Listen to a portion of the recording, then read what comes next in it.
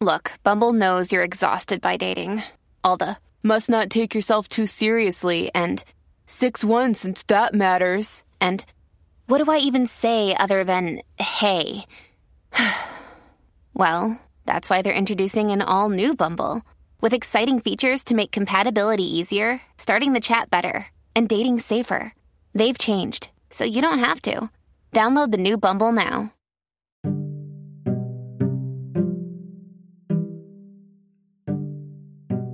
Hi guys, welcome back to the podcast. I'm glad that you decided to come in and listen. And if you haven't listened, I'm glad that you're a first-time listener and that you've joined. If you're in any kind of danger, we certainly don't want you to listen to this podcast.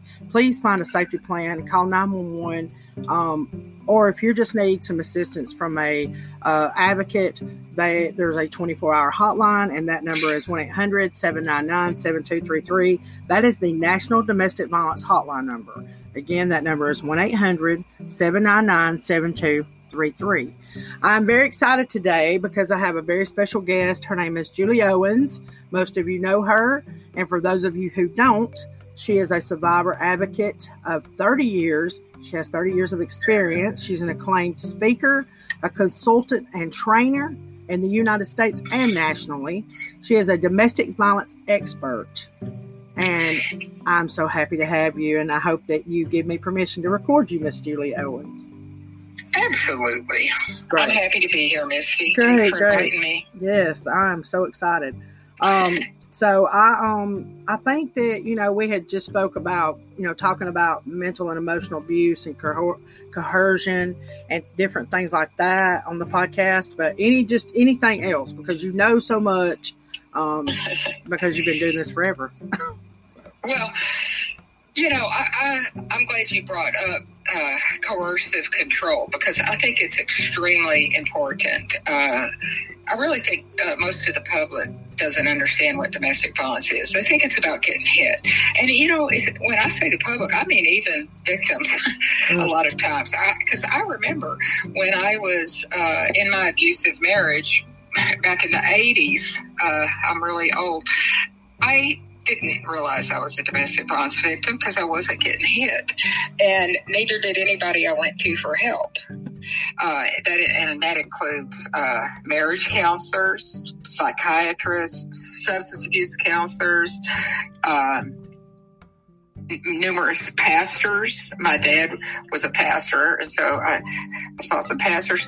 Anyway, they all really misread the situation, and they treated it like a relationship problem instead of a violence problem, because they weren't trained and they didn't know that coercive control and psychological abuse really makes up most of what's going on in intimate partnerships that are abusive.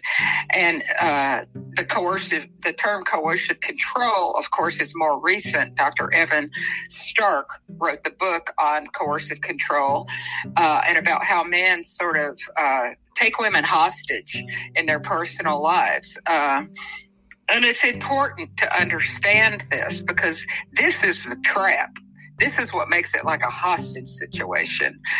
And there's so much going on and so many different types of abuse going on, but it's not just I'm going to say he for the abuser and she for the victim, but it's not just what he does to her, it's what he takes from her. Because coercive control is basically taking over her life. And we've all either been there or heard about it, where the abuser tells her where she can go and where she can't go, who she could be friends with, how to dress, what to wear. Sometimes their victims are literally confined to the house, take all her money.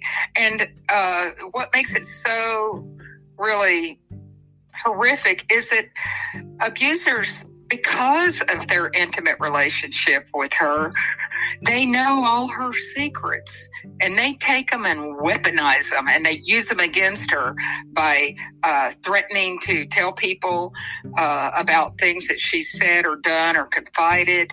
And so victims get trapped. And I want people to understand that staying with an abuser is not as simple as being a choice. It's really like a hostage situation. And victims know that if they try to leave, that violence is going to escalate. It always does. And that it's very dangerous. And especially if they've been threatened or there has been physical abuse or sexual abuse that's accompanied all the isolation and humiliation and control and financial abuse and other things, then they're not sure how to leave safely. But, back to my story,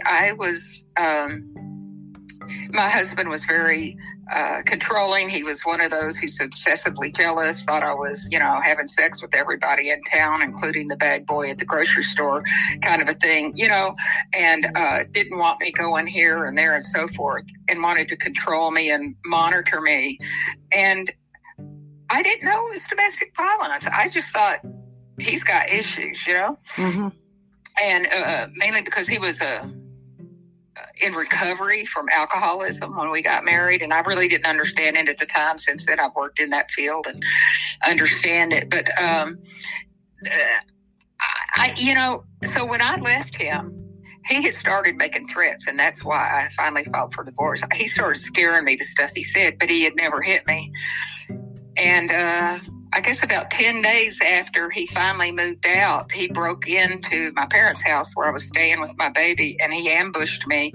Nobody else was home, and beat me and stabbed me, made me wait at knife point for my father to come home so that he could kill him. And he told me exactly what he was going to do to him, and he tried. And it was a really gruesome experience, as you can imagine, and horrific. We're lucky we survived it. And that's when I started getting my education about domestic violence. It wasn't till I sat down in a room full of other victims at a support group, and they were telling the same stories. Their abuser was doing the same things to them, and we looked at the power and control wheel, and I realized this is domestic violence. I was a battered woman, even though I wasn't hit until I left. Right. I couldn't imagine that. Yeah. My story. Yeah, my. Oh, I'm sorry. No, I was just going to say. Go ahead. Interestingly, we survivors, we do have a lot of common experiences, but every situation is different, right? Mm-hmm. Not every abuser is the same, but most of their tactics are the same. Right. It's like they read the playbook, Yeah, I mean, it's like they all got together and they kind of like, they knew how to do this, or they all are friends or something in this little society or something. But yeah, in my support group, the first night I went there, I remember looking around and going, "Oh my God, were we all married to the same man?" Yeah, And then I went on to study and learn and became an advocate and worked in the field. And I learned that there is a profile of an abuser, and that we know most of the primary characteristics of someone who abuses their intimate partner. And for victims, there is no such thing, because anybody can be abused. What we have is a list of common symptoms that they've been abused, but that's not what got them abused in the first place. That's the results of the trauma and of the abuse. Yeah, I did not get stabbed, but I got my throat slit.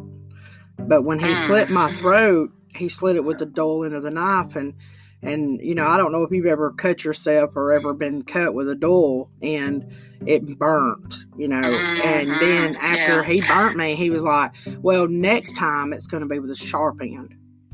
Wow. That was the threat. I had stitches in my neck too, because he held me at knife point, so that I couldn't warn my father. But I don't want to traumatize anybody by telling the gory details of my situation. But,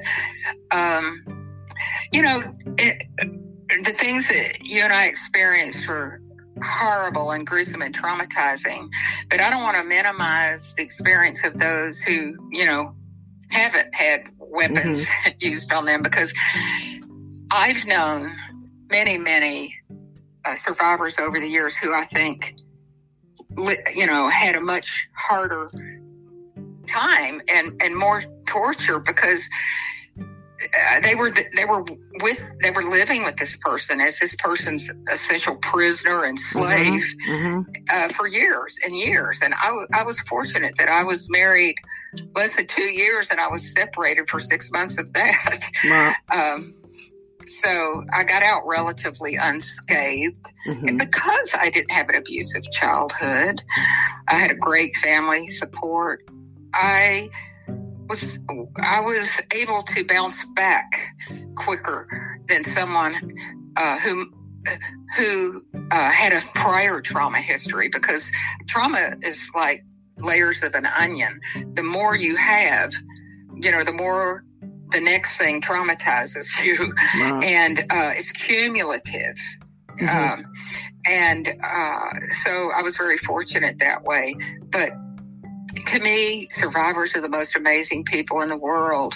We are smart, we're resilient, we're brave, we're strong, and we don't always think of ourselves that way, sadly, because, our abusers for so long have told us we're stupid, we're bitches, we're this, we're that it's like being brainwashed. It only takes 21 days to brainwash somebody. And so most victims and survivors blame themselves. They believe a lot of the stuff the abuser has said about them and to them, and they've just been beaten down. But so part of healing is to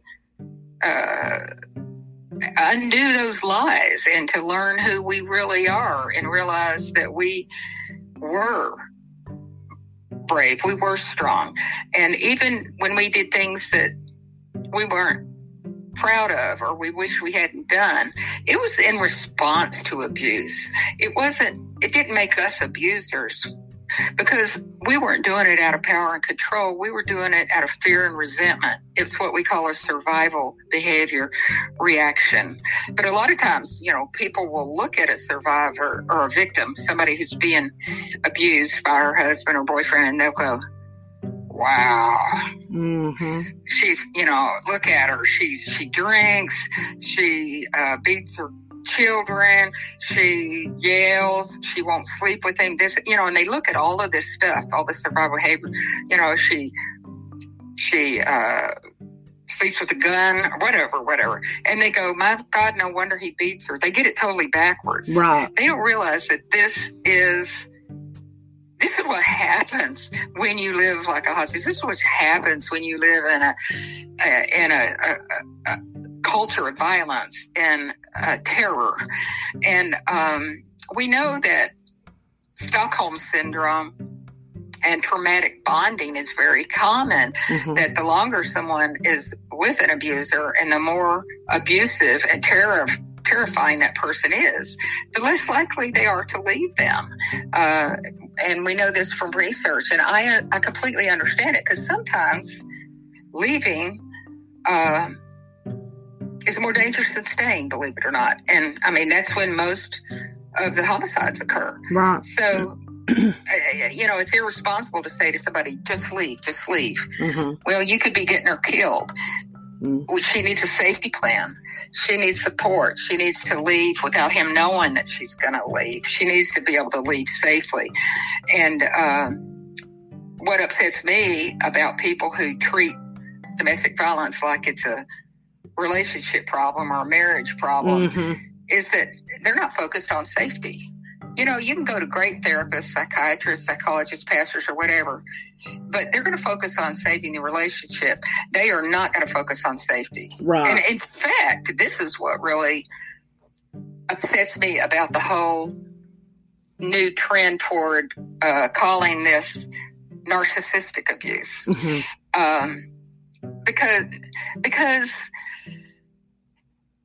if you go that route, it's domestic violence is what it is, but it's been given this shiny new name. Wow. But you know what?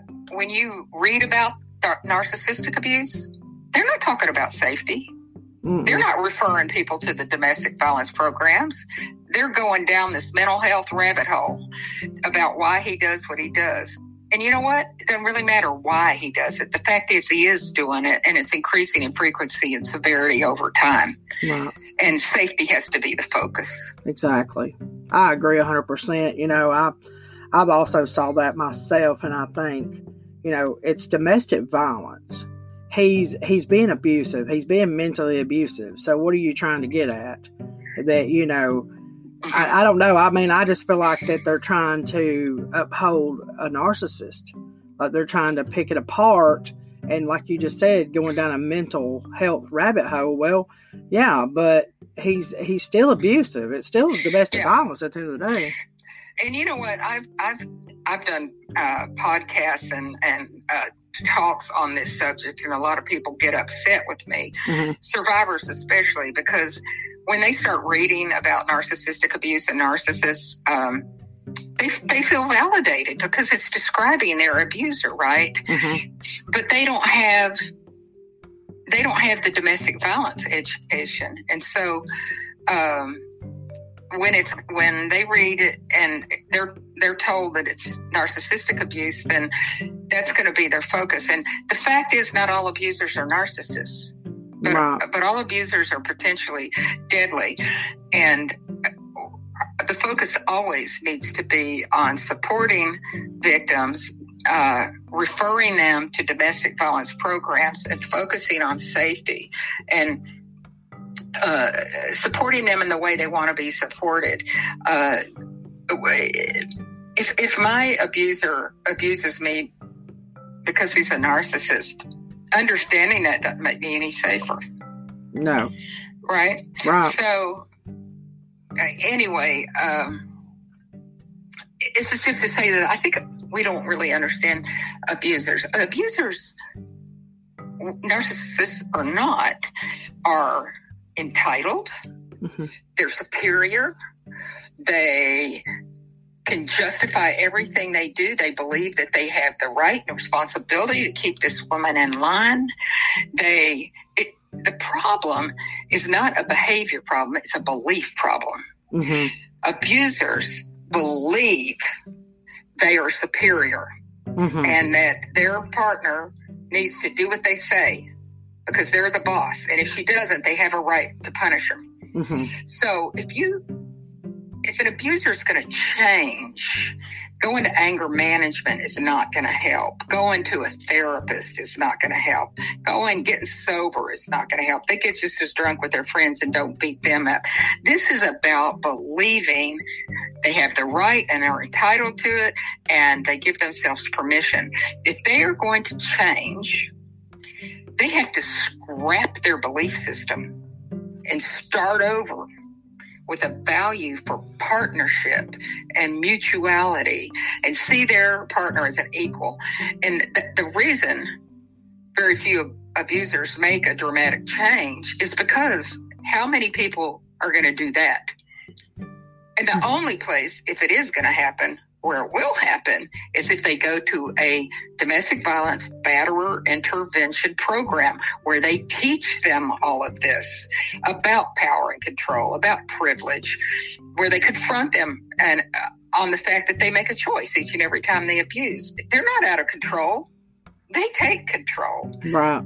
They don't do it because they're angry or mentally ill or drunk or traumatized or have PTSD or any of that. They make a choice. Right. They don't do it to the neighbors. Right. They know what they're doing. And men who are in a batterer intervention program will tell you that. Right. Ones who are being honest, who are really working on their issues, you know? Right.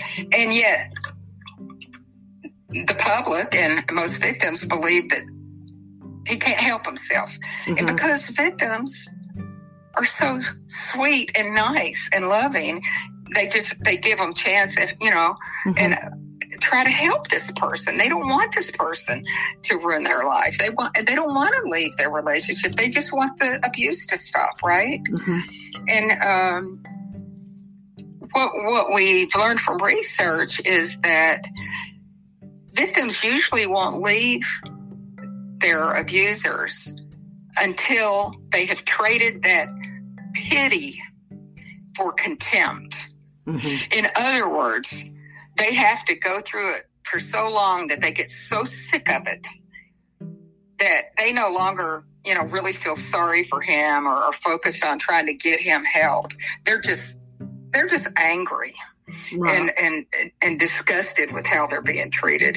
And if they're going to leave their abuser, then that's the point where they will. But a lot of victims don't leave their abusers because they know deep down that it's safer to stay, sadly. And there's been research done that has established that there are two primary types of abusers. And this research by Jacobson and Gottman, they wrote a great book, When Men Batter Women, describing their 10-year study of 200 couples in the lab. They had them hooked up to all kinds of equipment that monitored their heart rate, their blood pressure, and all this. And they found out that most of the abusers, when they got into arguments with their partners and their blood pressure goes up, they become very agitated. But then there's this other group, and they called them the pit bulls. And then there's another group. And the more violent they became, the calmer they became. Their blood pressure actually went down. And these, they called the cobras. They would wait and plan and strike. And victims didn't leave those, but they usually left the pit bulls. It's very interesting. I do not believe in ever telling a victim to just leave, call the police, go get a restraining order, blah, blah, blah, blah. Because our advice might get somebody killed. I don't know what's best for her. Right. I don't know that if she calls the police, she's not going to be the one to get arrested and it's going to end up losing her custody down the road. Right. I don't know that. So what I want to do with victims is I want to give them all the facts. Here's what my experience is. I've worked with many, many victims and survivors, and some of them find this helpful. Some find this helpful. I found this helpful, but I'll support you in whatever choice you make. But I want you to make an informed choice. I want you to kind of know what's available in terms of help and what your safety issues may be. And certainly, I think, I do want survivors to have what's called a risk assessment done, a dangerousness assessment that will determine if they are in danger, and if so, how much danger. And it'll rank their abuser and give a number usually between 1 and 10 on how dangerous he is. And then they need to get a safety plan by a domestic violence advocate based on the findings. So let me just say for your listeners that there is a free risk assessment online that's excellent. And it's 50 questions about him, about her, about the relationship history, and all kinds of stuff. Whether there's, weapons, substance abuse, mental health issues, blah, blah, blah, blah, blah, and the kinds of things he's done and the threats he's made and all. And what it does, it compares her abuser to a big database of known abusers. And at the end, you can register and sign up. It's anonymous, though. It'll actually rank him in dangerousness and give you a report you can print out and with recommendations. And I highly recommend that victims do this. I think a lot of times they don't realize that they're in danger. I mean, you and I, maybe, I don't know about you, but I was one of them. And sometimes because you're just numb from it all, you don't see the pattern that it's escalating over time. And it helps to, see it in black and white. And it's the Mosaic assessment. And so in order to do that, you would go to the website, www.mosaicmethod.com. Mosaic, MOSAIC method, mosaicmethod.com. This was developed by a man named Gavin de Becker, who wrote a really good book called The Gift of Fear. So the big things that I think are missing for most victims is a risk assessment and a safety plan. Right. Because once the risk assessment's been done and you can establish how dangerous, not all abusers are as dangerous, they're not all killers, right. But a lot of them are, right? Mm-hmm. And so how do you know? You can't go by just the physical abuse that's occurred, right? Mine had never hit me. Yeah. He went to prison for attempted murder, me and my father. And so, I think I think a lot of people don't know. And this is, again, like the narcissistic abuse. Nobody's going to tell you to get a risk assessment and do a safety plan with an advocate. If you go that route, you might learn a lot of stuff and get a lot of support from others, but you're not going to get the most important thing, which is a focus on safety. And safety planning is only something that a domestic violence victim advocate can do with you. And so that national hotline number that you said, I always say 799-SAFE. That's actually what it is, right? Yeah, right. And that you can remember it. A friend taught me this. You remember it because 799 is one less than 800. Mm-hmm. So 1-800-799-SAFE. And it's in multiple languages, 24/7. Wow. If somebody can call that number, they can find out where they can go get a risk assessment and help with safety planning. Wow. And there's actually a really good sample safety plan document on the website of the National Domestic Violence Hotline. But a safety plan is a living document. It's not just a piece of paper. It changes. You need to change it and tweak it as your circumstances change. Mm-hmm. You need to have a safety plan if you're staying with your abuser. You need to have a safety plan if you're leaving your abuser. Wow. I'm doing all the talking. I'm sorry. It's okay. No, don't be. I need to take a breath and let you talk. Don't you dare be sorry now. Yeah, I wanted to kind of like go back to when you said, abusers, I don't know what it was you just said, but you said something about an abusive man. My abuser did not have to drink to be abusive. Mm-hmm. He was calm, cool, collective, and one of these types that, it was all about control. And he wasn't jealous of me around other men. He was jealous of me to share me with other people. No friends, no family, nobody like that was going to be on my side, or no one that would.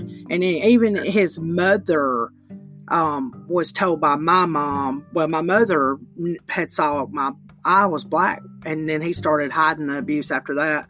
But I was working at a restaurant, and I had lied to her and said, no, I fell at work. Well, my mother's very smart and keen and she knew better than that. And so she called my job and asked my boss, and he said, no, she didn't fall at work. And so, obviously my mother wasn't thinking about she wound up saying something to his mother. She got me right in front of the abusive man, her son, and said, why are you running around telling your family my son's abusing you? Oh, yeah. I know you got retaliated I did. For that. I did. Yep. He took me right home and beat the tar out of me. Well, actually, I'm so sorry. He took me down the road, and right in front of my cousin was behind us driving. She so happened to be in the vehicle behind us. And this happened in Oneonta, Alabama, for my listeners, because I know some Blount Countyans listen. My cousin was behind us and saw the event go down, and he busted my face against the window. And whenever I got out at Walmart, of course, I had a white shirt on, and it was just sopped in blood, And, of course, she was begging me, please get in the car, Misty. And I was frozen. He was saying, get in here. He was on the other side, being controlling and all that. And so, of course, I left with him. And but he wasn't only just physically abusive. He was severely mental abusive. Like, he severely held me captive, severely caused me a lot of trauma, like severe trauma. Right. That I blocked out. Seriously, I blocked out for I'm so sorry. several. I'm glad you made it out safely. Gosh, me too, girl, me too, because I look back on that time and I had a baby involved, and so I was going through postpartum. I didn't even know what postpartum was. I was 18 years old, just turned 18 when I had a baby, got with him, got married, and so my brain was just like I was just a young girl. My brain was still developing. And here I had this big bad, whatever you want to call him, just tearing me apart. So I lost who I was. I lost that girl. You know what I mean? Yeah. I didn't even know who I was. You know, and we become different people. Oprah says you become a new you. And in some ways, I think, you know, we learn a lot from it. And we take a lot from those experiences. And in some way, we, you know, being a survivor is we realize how much we've learned. It's not the school I want to go to, but I'm not saying it's good. I would want Let me stop us real quick.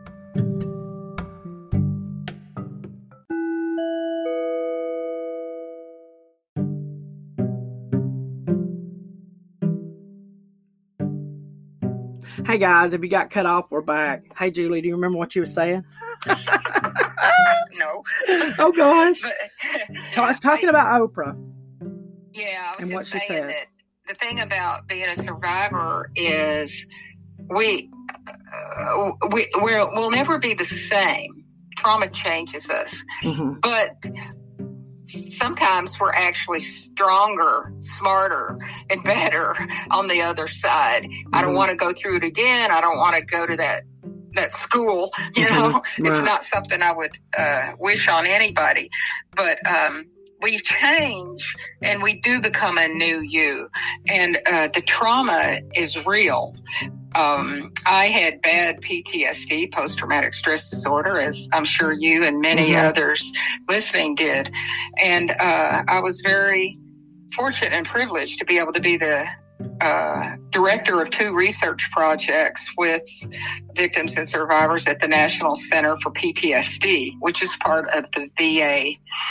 And working with survivors who all had PTSD and learning how to help them really heal was an amazing experience. And it taught me that even though you're changed and you can't change what happened, you can heal.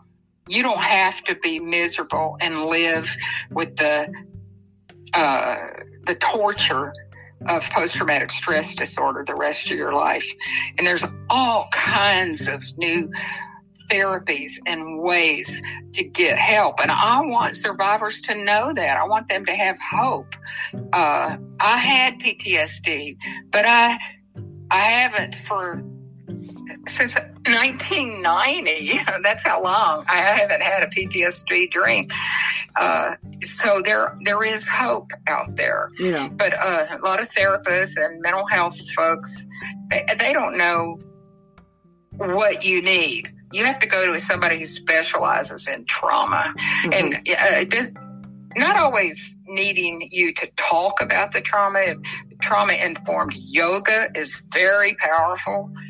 It's been found to be more effective than a pill ever created for post-traumatic stress disorder.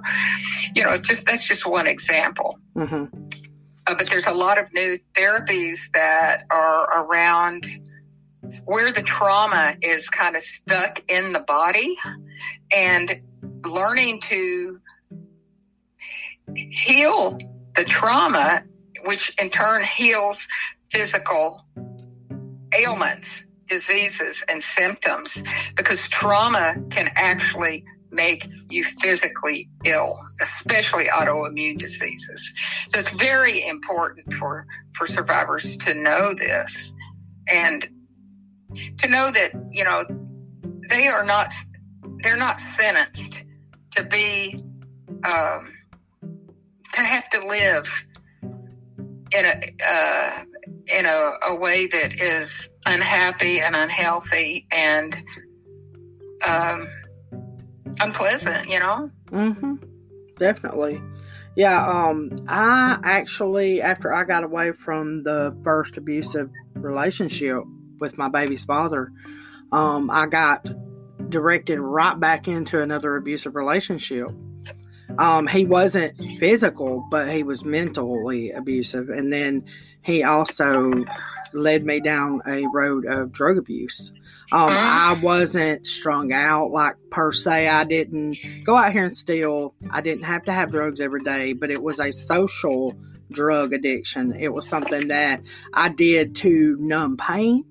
Because Absolutely. I didn't know what to do when I come out of, I didn't even know what domestic violence was back then. And then when I come out of it, I was just like, I was so traumatized. I was in a state of shock. Yep. I really was. I was in a state of shock and I didn't know what to do. And Exactly. You were self-medicating. Yes, I was self-medicating. And, I remember times where I didn't even, and I went through an eating disorder because of it. Very common also. Yeah. And so I didn't realize, how I was going to actually break free from this. And then, later on down the road, when I hit my 30s, I started becoming very sick. Like my lungs started, my lungs started failing, and I got on oxygen, and, and different things happened to me throughout all these years. And I had actually wanted to be an advocate even in my 30s, but I just didn't know how to go. You are an advocate. Yeah, I am now. I am now, and but it took me many years to heal, and it took me about 3 or 4 years to do some very deep searching in my soul and figure out what it really was, how I needed to release the trauma. How did I need to get rid of it? Every so often I'll have a little bit of a moment, I'll have a day that's not really well, but all in all, I'm pretty solid now. And that's so, awesome. Yeah. And so I contribute that to my spirituality. Because I'm very spiritual. And so, and so I believe in Jesus Christ, and I go to him a lot. So I have visits with him, and, and so he's helped me. He's a healer, and he has helped me heal a whole lot. Yeah. And so there's not a day that goes by I don't think I ask Jesus. I ask Jesus every day to heal me a little bit more. So. Right. Well, my dad was a preacher, a pastor, and I have trained pastors in churches and started a faith-based shelter and all. Although most of my career has been in the secular domestic violence world, I've worked in both. I've done a lot of writing and et cetera about for pastors, and I think that they really desperately need to be trained and to understand this, because they always focus on saving, the marriage. But I want to say a couple of things before I forget. One is about you getting involved with a second abuser. Mm-hmm. I want to make it really clear to survivors that they didn't pick their abusers. Mm-hmm. Their abusers picked them. Victims don't know they're going to be abused, obviously, or they wouldn't get in relationships with them. I mean, that's the evidence that they didn't know.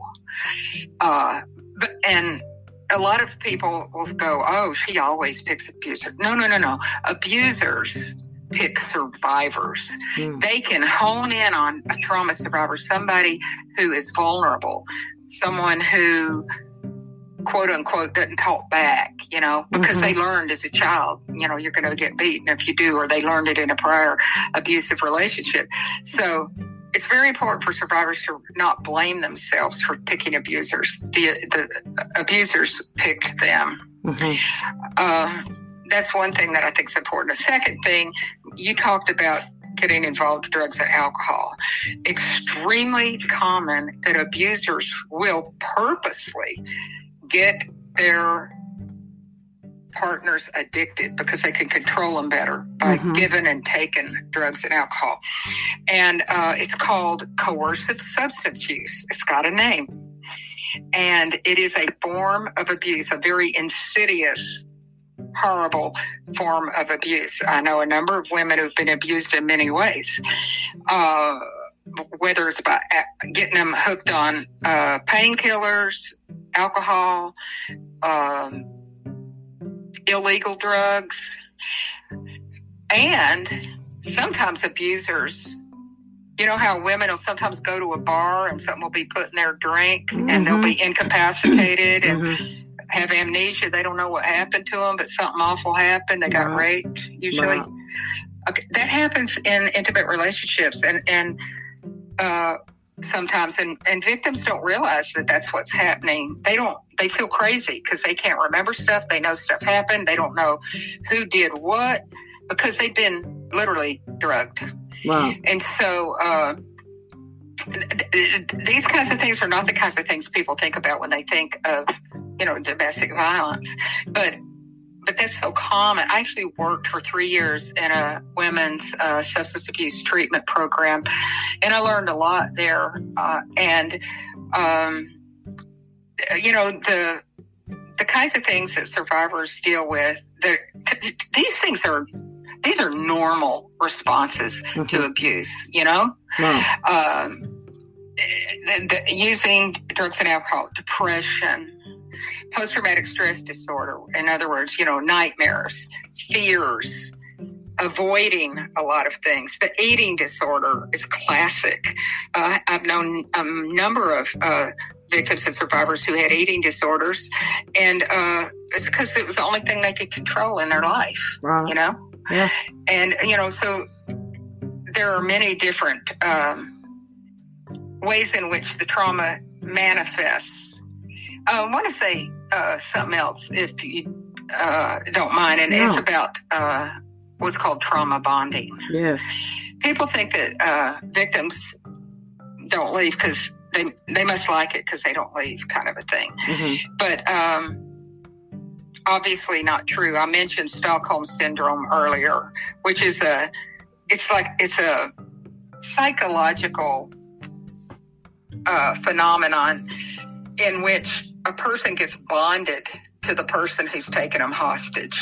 It's called that because there was a bank holdup in Stockholm, Sweden back in the 70s. Mm-hmm. And the people that were, that they took hostage worked at the bank, and they strapped bombs on them. And they said they were going to blow them up if they didn't cooperate. And this went on for days. And they actually fought off the police, and they sided with their abusers. And the reason they did that is because they knew their lives depended on it, not pissing them off, right? Right. And so that's what happens with us.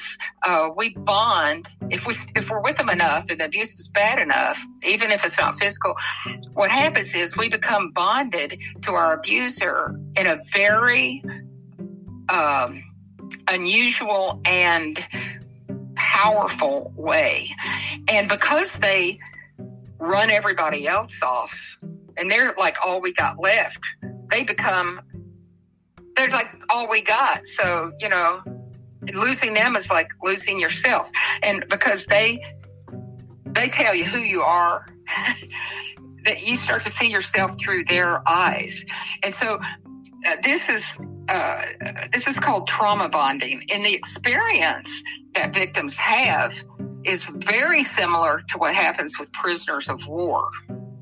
If you look at Amnesty International, that organization, and they list the symptoms of being a prisoner of war, you go right down the list, and that's being a battered woman, in a relationship where they're trapped. And so it makes sense that they wouldn't, quote unquote, just leave. It's not like you have an option. It's not a choice. You can't just walk out the door because you could get killed. Right. And it's going to get worse.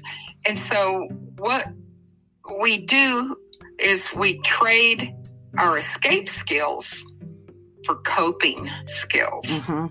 And our coping skills may be things like drinking, eating too much or not eating. It can be some very unhealthy stuff, but it's just a survival reaction. It doesn't mean there's anything wrong with us. So this is called traumatic bonding. And a lot of people don't understand it. They think it's codependency. It is not codependency. It's trauma bonding. And I train a lot of counselors and people about this because they're not taught this in school, and they don't understand it either. And there's a lot of victim blaming going on and assumptions about why somebody's with an abuser and why somebody stays with an abuser. And most of the time, it's victim blaming, and it's wrong. Victims aren't codependents. There's nothing wrong with them. They are just victims. Mm-hmm. And whatever they do, they're just doing what they got to do to survive. We don't need to be blaming them for anything. The person to blame is the abuser, period. But what's real messed up is you don't never hear people blame the abuser. And they blame the victims. Ironic, huh? Right, isn't it ironic? And when I had my eating disorder, I was bulimic. So he had told me so many times over again that I was fat and ugly. And so, and also, you know, he even made fun of my body parts, like even in a sexual manner.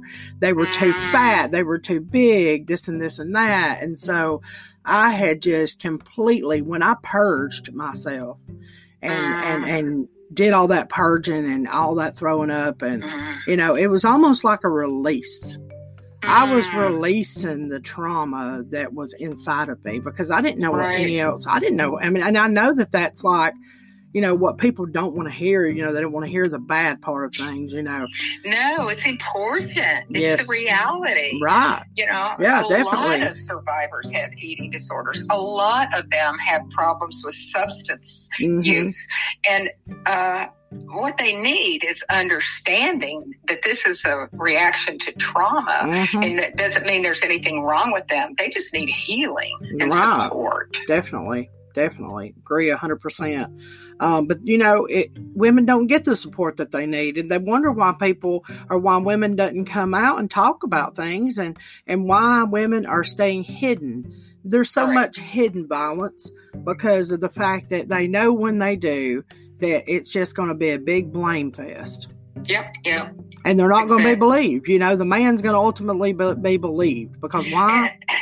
He's the masculine and that's true in family father. Court. That's true with the police. Look at the Gabby Petito case that just happened. You know, the young woman who was found murdered right after the police had stopped them. Well, they had pretty much decided, if you look at the body cam footage, that she was the abuser. They were going to arrest her. Yeah. She was clearly the victim. He was clearly the abuser. But even the police don't get it a lot of times. Because it's not always what it seems on the surface. And because victims can't tell the truth. Victims have to defend their abuser. They have to lie. They have to deny the abuse. They have to say, I fell down at work instead of telling the truth, because they know if it gets back to him, what's going to happen to them is what happened to you. They're going to get the shit beat out of them for telling somebody. And so that's one of the things that I teach helpers and counselors and, you know, people who want to be advocates is never tell anybody else that this is going on without her permission. Even the police. Yeah. You don't have the right. It's her information. You're not mandated to report this. You think it's going to help? Well, it could hurt. It could even get her killed. You know, she needs to be the one to decide when and where and who knows about this.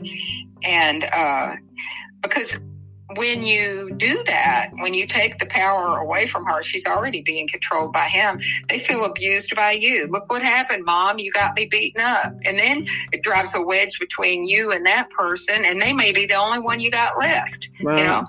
Yeah. So it's important for people to know not to give advice to victims, because you don't know what's going to help and what's going to hurt. You don't know what might save her. You don't know what might get her killed. So what I do is, instead of telling victims what to do, I say, here's some of the things that you could take into consideration. This works for some, this works for others. You can do this, you can go here, you blah, blah, blah, blah. But above all else, never tell your abuser. That is the one bit of advice that you're going to leave that I do give. Because a lot of times, you know, again, we're so nice and we don't want to, you know, destroy him. We don't want to take his kids away from him and all that.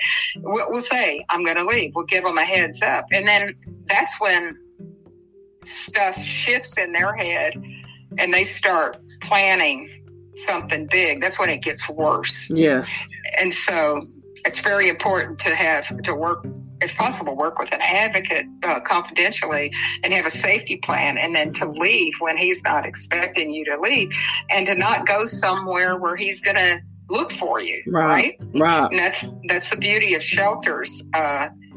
You know, there are great shelters and there are mediocre and there are ones that aren't so great, but there are a lot of good ones. And you don't always have to go to the one that's like in your county or in your state even. There's a lot of shelters that will take women and their children, and they do, everything is free.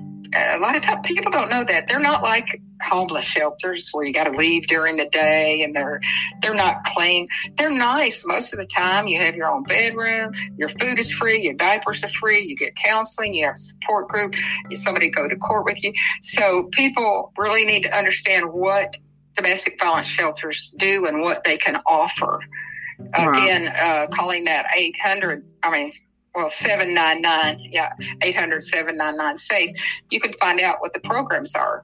Right. Near you, where you live. Yeah, but definitely. Nowadays, most of the support groups are online because of the pandemic. Yeah. So victims don't have to wait till they can sneak out away from him and make up a lie about going to a Bible study or whatever, which is dangerous. They can actually, if they know how to hide their movements on a computer or have to use a computer or a phone or whatever that he doesn't know about, they can actually attend a support group virtually. Right. Yeah. Yeah. There's so many things now. You know, back when I was being abused, there was no internet access. Right. Me too. You know, and so I didn't have cell phones. Yeah, we didn't even have cell phones. Right. Yeah. Right. And I didn't have a phone, you know, so it was virtually, you know, I was just stuck in a little rural community where there was virtually nothing. There was times where I didn't even have a vehicle. So, Me you know, too. yeah. So I took the keys. He took the spark plugs out of the car because we lived way out in the country in Texas. And, abusers are endlessly clever about ways to control you and punish you and deprive you of things. So coercive control, which started our conversation in the first podcast session, is really about taking things away, not just doing things to the victim. It's taking things from them. It's taking their freedom, taking their free will, taking their autonomy, their self-respect, taking their money, and taking their friends and family. It's about depriving them of resources, right? So that they can't live because they got nothing. They're going to lose everything, and on top of it, they got to be looking over their shoulder constantly for him. So a lot of victims will say, "You know what? I'd rather just stay so that I could keep an eye on him, because if I leave, I don't know where he is. You know, he could be jumping out of the bushes anywhere." Right? I get that. I do. Yeah.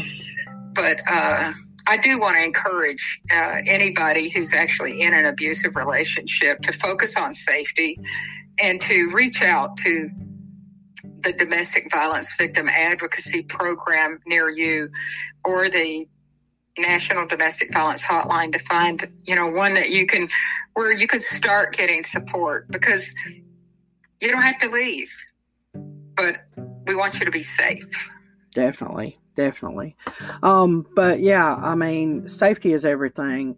And that's something that I stress, even listening to the podcast, I knew when I was going into this, I thought, well, if there's women in a shelter, and they want to listen to the podcast, they're in a safe place. But if you've got a woman that's in abuse and she hears about this and she starts listening, God forbid her listening and her abuser comes walking up, because I can only imagine what my abuser would have did to me if I'd have been listening to women talk about how to leave them and, what they went through and this and that. So I always try to stress at the very beginning, if you're in a dangerous situation, do not listen to the podcast, and 911 may not be the best thing for you, but be in a safe spot, be safe, always.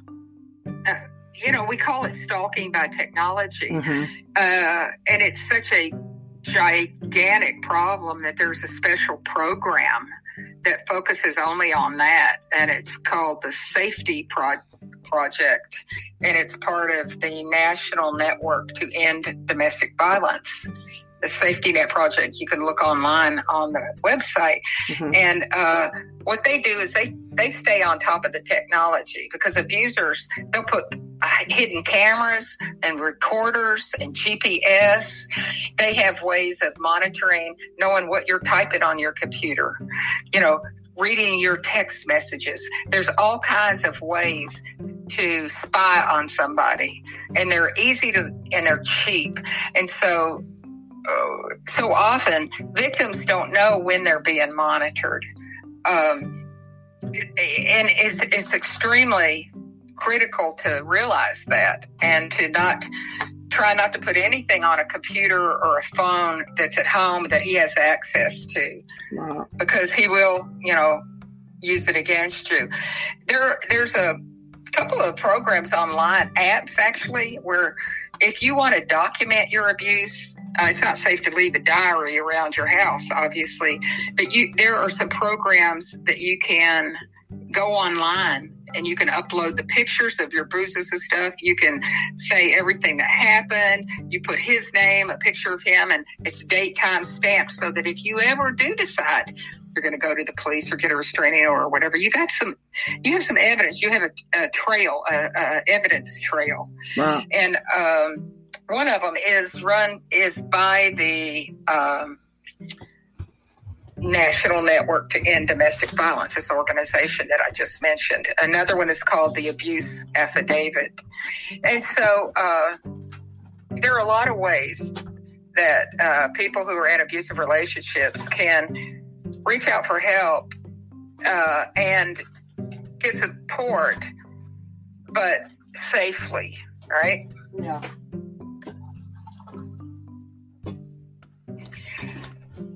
Definitely.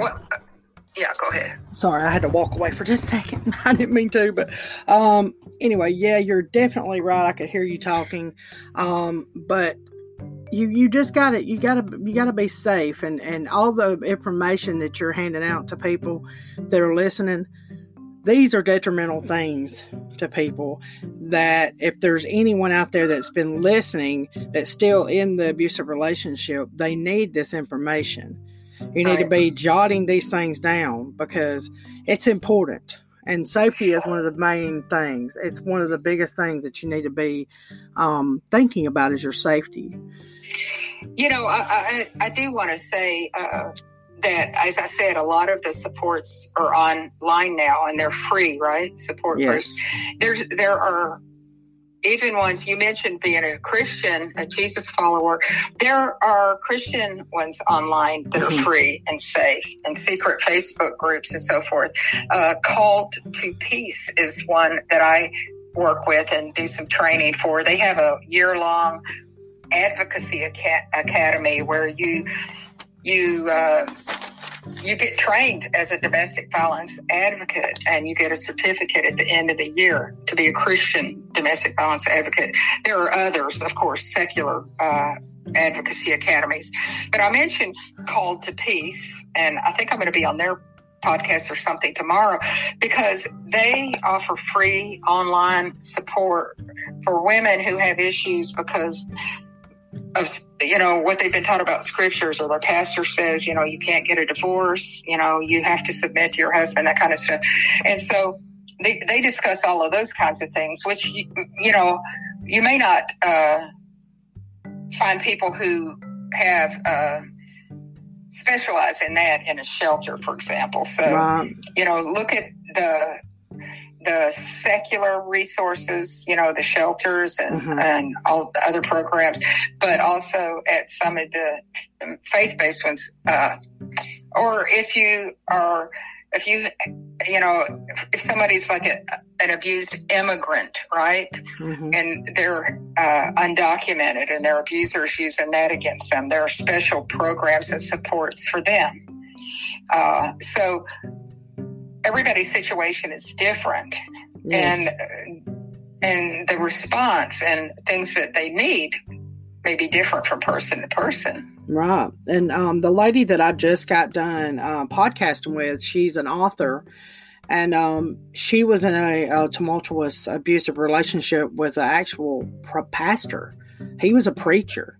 Yeah. And very common. Yeah. And she went through a lot of spiritual abuse from him. And so now, she was not married to him? Yeah. for like 19. was. Yeah, I think for like 19 years or so. I mean, it was a good long marriage, but he abused her and her children. Her children are teenagers, and they are completely. She's still, of course, spiritual, believes in God, but her 3 teenage children, unfortunately, they have a problem with spirituality now, and so of course, because religion, for right, sure. religion, and and that preacher's going to have a lot to answer for, because not only did he beat and abuse his family, he caused them to reject God. Right. And I wouldn't want to be in his shoes one of these days. Definitely. But I will say this, that's extremely common. Yeah. Because the more rigid and dogmatic and rule-based a particular denomination is, the more abuse that there's going to be, because women are put in these boxes. Women can do this, women can't do that, women don't speak in church, blah, blah, blah, blah, blah. And Called to Peace that I just mentioned has many, many former pastors' wives in their support groups. Right. Okay, we're at another 30-minute mark, so I'm going to start us another.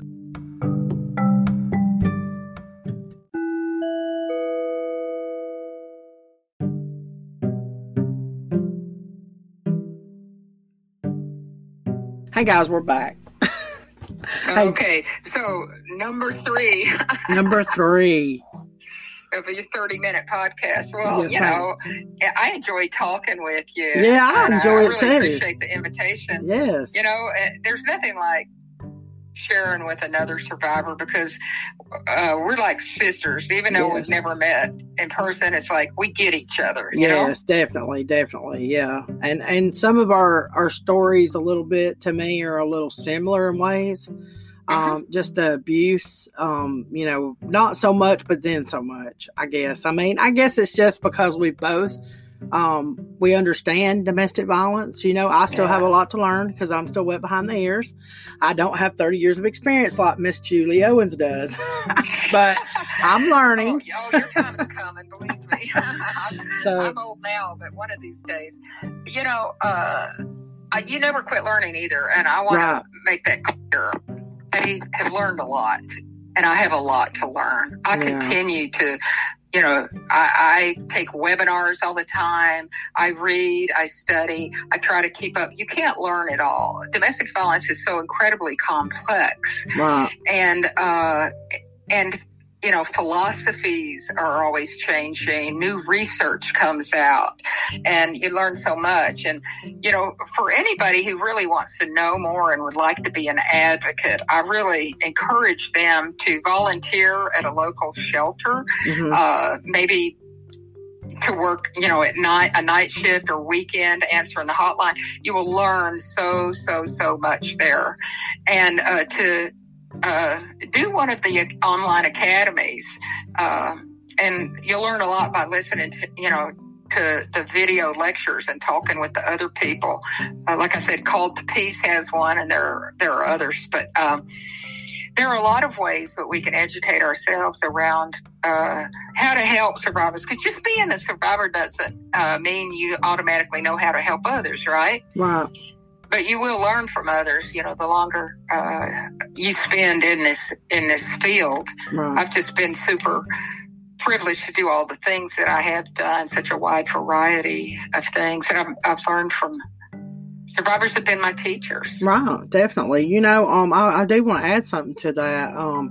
Whenever I first started being an advocate, or, the podcast and doing advocacy, I was a part of a group on Facebook. And so I was learning, so many different things. And I had took such a deep journey with my healing. And I had felt like I had became really good at becoming a mentor for other women. And so I ran into a few survivors, and I got a very, very bad reception from them. Yeah, and it was not a very fun one. And so Wow. they actually victim blamed me, and I was like, what just happened? I mean, they're supposed to be my Whoa. sister, and they're supposed to love me, and we're supposed to support each other, and this is not Right, about exactly. jealousy, you know what I mean? And so, yeah, they were even putting my podcast down and saying, oh, we're going to do this, and they would come underneath my podcast and say something. What? Yeah. Oh, I'm so sorry. Yeah, I got a little harassed from the You're get-go. sticking your neck out, I'm man. telling You're you. courageous. Yeah. I mean, you really are taking a risk. I mean, Right. just to be out there in public and talking about abuse. You know, if Yeah. your abuser is still alive and on the planet, Right. especially, Yes. you know. And So mine is. I really admire you, Misty. I think Thank you're you. doing a great thing, Thank and you. I know you've helped many, many women, you know, that are listening and wanting to get more information Right. and who need to be validated Right. and are not, you know, hearing what they need to hear. Right. But my advice for anyone that would like to be an advocate, they need to be healed. Because if you're not healed, Absolutely. you will be toxic spewing all over other women. And that's something that you can't do as an advocate. You've got to be that person for them, that's, support system. Yes. And I found myself run into a few survivors that had not yet healed, and they wanted to be an advocate, but they thought, oh, well, Misty's a big shot because she's doing all this, and I see her doing this. And it was just like their jealousy for me was just, it was something Yeah. else. And then I talked to other advocates and survivors. It's like, yes, this happens. I'm like, really? So, I mean, Yeah. I kind of had to learn the hard I've been way. there, believe me. Yeah. I've been there. Yeah. Sometimes women just don't support women. It's really sad. It's called horizontal hostility. I learned that word early on in my advocacy training. Horizontal hostility. We women should be supporting each other. We don't need to be competing. We have already Right. got men to deal with, right? Right. We need to have each other's backs. Right. And, we don't have to all agree on things, but you don't have to tear somebody down. Mm-hmm. Nobody needs that. And survivors need to be supported. They need to be listened to. They need to be told they're brave, that they're courageous, that they're amazing, Right. And that's why it's great to have a podcast like this, because you validate them Yes. when maybe nobody else does, Right. Misty. Right. Yeah. I've got a good friend of mine, and her and another lady, she's also became a friend of mine, and they're both survivors. And, I did an article in the local paper, and it was a project, and I wanted to, the editor, she's a beautiful lady, so sweet and kind, and she wanted me to bring 2 survivors in. And so I chose those ladies because they were kind of like closer to me, and I kind of knew them, and I knew their stories. And so I brought them to the local paper. We podcasted, and their stories are being published, and I couldn't be no more proud of them as I am my own. I think I'm prouder of them and their stories than I am my own article. Yeah, you know what I mean? Because I understand that. I really do. because I'm so proud of how far they came, and then they were Right. courageous enough to talk about what was trying to destroy them.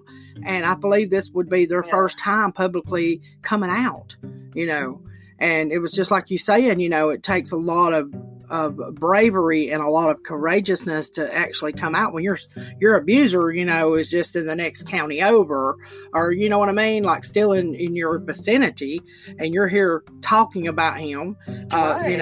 and his mother still lives in the same county Right. that I'm in. Not So safe. yeah, it probably isn't, but I think I'm pretty well guarded now. I mean, Well, you've learned a lot about how to maintain your safety. yes. And like I said, every abuser is different. Not every abuser is a stalker. Right. Yeah. An awful lot of them are, but not all of them are. So, I mean, people need to trust us and allow us to make the decisions for our lives, what we're going to do and what we're not going to do. Right. We're adults. We don't need to be told what to do. We need you to support us. We need you to believe us. But we don't need you to tell us what to do. No, definitely. I totally agree with that. And, but this has been a great podcast, and I've enjoyed having you. And I know whoever's listening is going to get so much information, and this is the best information they could get. A lot of the things that you've given us is just, I'm talking about just little pieces of diamonds. I mean, seriously. I mean, it's food for the brain. I mean, seriously. And I know that so many women are going to hear this and they're going to get so much knowledge just by your knowledge, and because you've been doing this for quite a many years now. 30 years is a long time. And I'm actually retired. I've been retired for a number of years now, but I was about to say to you, you're retired, but you're not retired. I haven't stopped talking, obviously. No. And you're never going to stop talking. That's the advocate. You're an advocate. That's right. And I train and I consult and do expert witness work and stuff like that occasionally. But I love it. No longer full time, and I no longer do one-on-one advocacy. I let the people who, are doing, or that's their job now. They're the ones that are better trained than me now, because like I said, things change, and I want to make sure people get to the experts who are getting current training. Right, definitely. Well, I guess we'll say goodbye because we've got plenty recorded. Well, thank you so much. I've really enjoyed it. I'm happy to talk to you anytime, Misty. Well, I sure do appreciate it. And when I stop the recording, I want to talk to you for a few more minutes before you leave me. But anyways, guys, please go check Miss Julie Owens' website out. What is your website exactly? www.domesticviolenceexpert.org. Okay, I didn't have it written down, but I have went and looked at it several times. I haven't updated it in a long time, y'all. So yeah, well, I know there's broken links and things, but it does have some good info. Yes, it has a lot of very good information. And anyways, I just want to tell you guys that I really do appreciate the support, and y'all go promote her episode because we want more and more listeners out here to get all of this great information. And guys, I'll talk to you on the next podcast, and y'all have a safe week. And bye, guys.